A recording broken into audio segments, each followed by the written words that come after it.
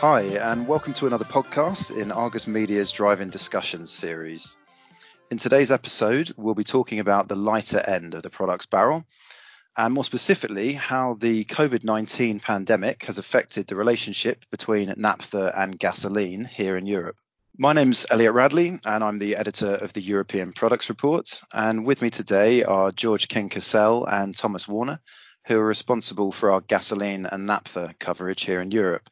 So they'll be able to tell us a bit more about the latest developments on both those markets. Thank you both for joining me today. Pleasure to be here. And hello, Elliot. Thank you. Thanks, guys. So the Covid-19 pandemic has had the predictable effect of wiping out a lot of road fuel demand across the globe, but here in Europe particularly.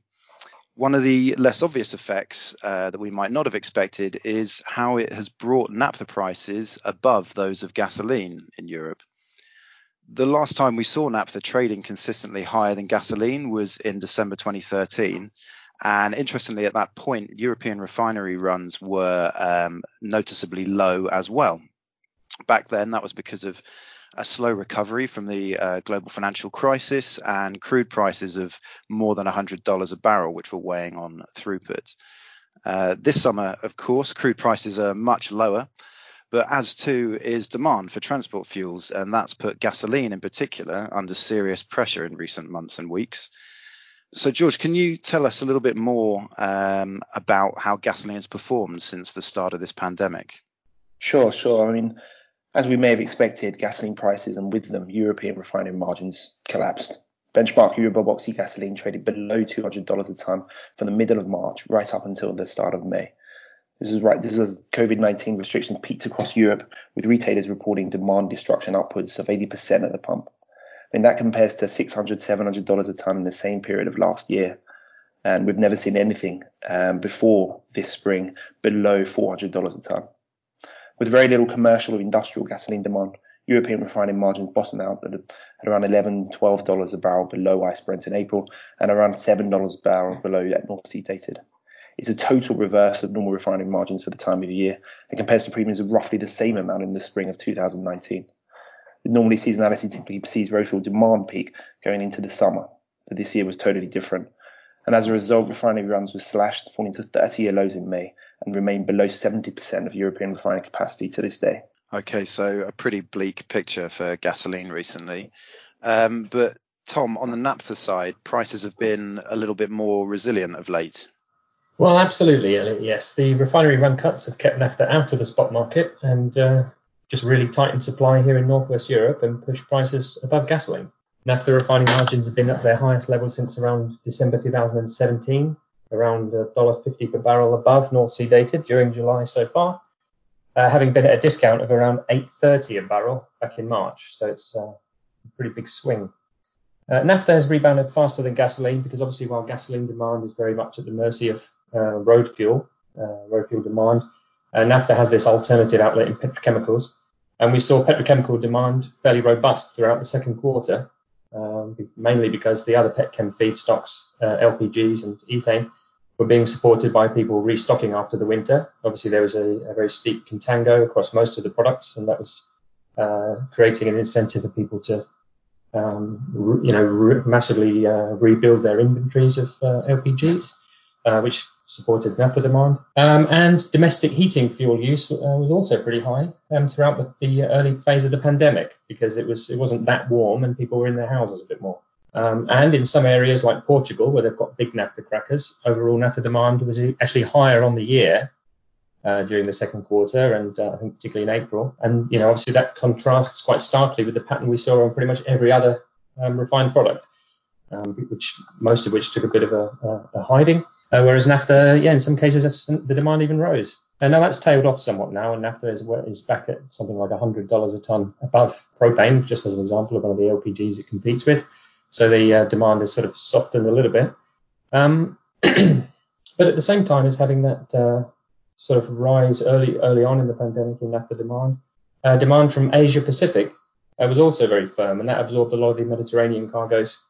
And also some of the stuff from the Black Sea as well. So Asian refinery runs fell earlier than the refinery runs fell in Europe because they had the pandemic first.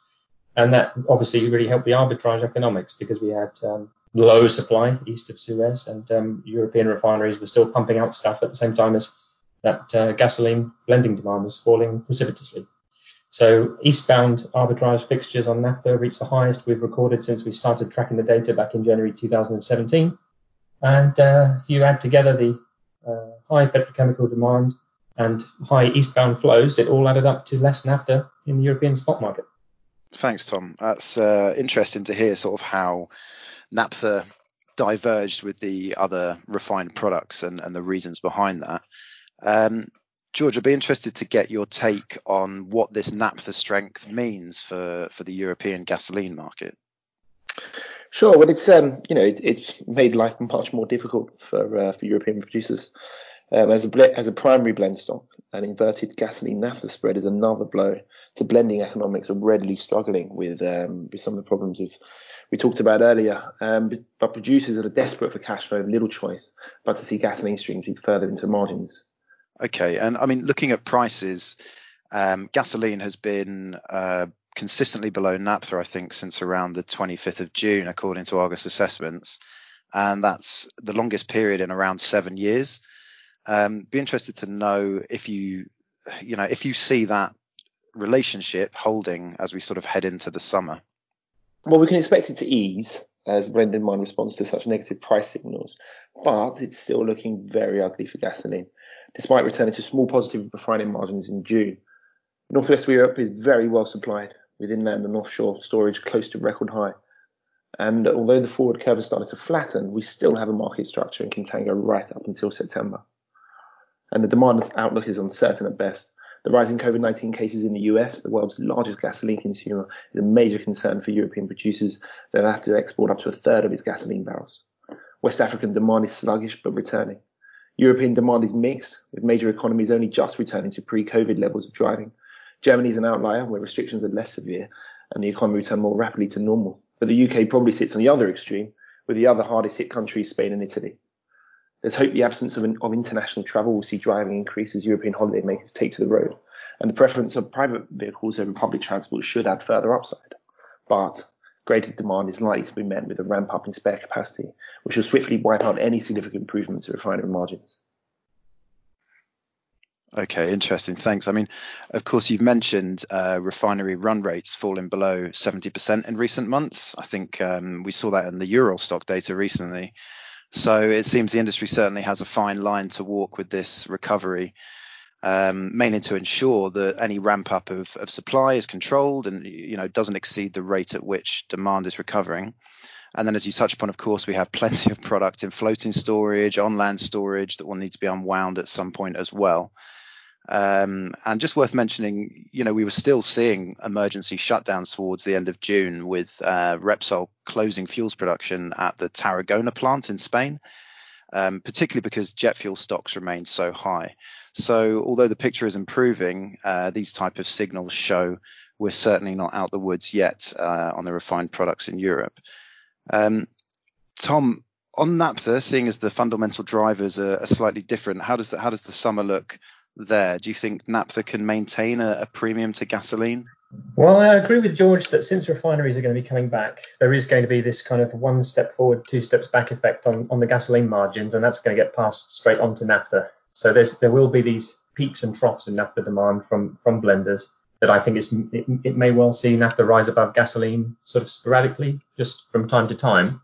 But I certainly don't see it happening in a sustained way. And that's partially because it has such a drastic effect on blending demand. Obviously, psychologically for blenders, it looks very peculiar for them to see one of their main blend stocks priced above the finished grade product. And that challenge to blending economics typically brings naphtha prices back down within a week or two, which is exactly what we're seeing at the time of recording. And the other reason is that naphtha is not really going to be getting that crucial support from the petchems going forward. Because there's so little domestic heating demand for LPG during the warmer months, and because end users of LPG have already done their post-winter restocking.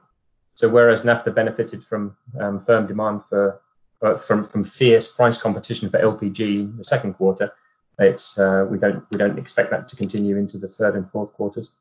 the propane naphtha spread has shifted dramatically as a way of highlighting this how the price relationship has developed over the last few weeks and months.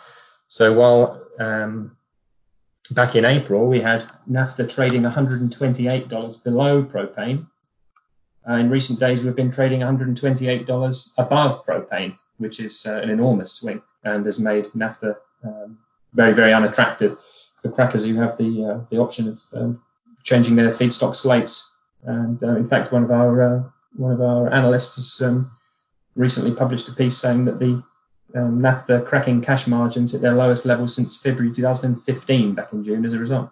That's interesting. Thanks, Tom. I mean, if we have naphtha above gasoline and also uneconomical for the cracking side of things, it seems it would be hard for it to maintain that premium in both those industries. Of course, making predictions in this environment is a risky business. But how do you see the markets developing for the remainder of the year? I mean, George, how do you see gasoline faring as we head through the summer and towards the end of 2020? Well, it all depends, really. If we're able to avoid significant COVID-19 lockdowns, additional lockdowns, things that we're already starting to see the beginnings of in places like Beijing and some states in the US. But in addition to that, places like West Africa that up till now have been relatively smooth COVID-19 situation. Then we can look forward to a more balanced market going into the fourth quarter. Refinery runs are unlikely to return to full capacity by the end of the summer, which should keep a lid on production for now. And once inventory is clear, the outlook should look much prettier. But there's still a long way to go and there's plenty of unknowns. Producers will be concentrating on retaining cash and just trying to survive 2020. I wouldn't be surprised if we see more European refineries mothballed, as in the case of Gunvors Antwerp refinery, or deemed uneconomical, such as Total's Grand Prix plant. BP's recent divestment of its petrochemical business is a sign of the likely consolidation to come for the sector as a whole. And the outlook is uncertain at best. And Tom, how about on the naphtha side? How do you see the remainder of the year shaking out there? Well, naphtha outflows to Asia Pacific typically ramp up toward the end of the year, reducing supply here especially in the Med and the Black Sea, but also sometimes in the northwest of the continent.